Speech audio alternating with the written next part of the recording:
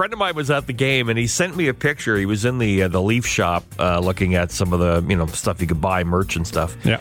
And he sent me a picture of a sign where you could buy game-used items. Yeah. Okay? So you could buy game-worn gloves from certain Leaf players. Yeah.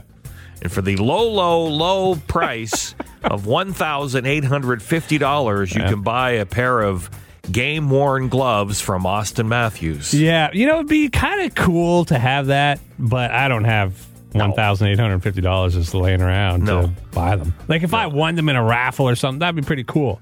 They also have game-worn skates, too. They had from Matthews. From Matthews as well. Well, and they have them both for Marner, Riley, Nylander, and Tavares. Mm-hmm.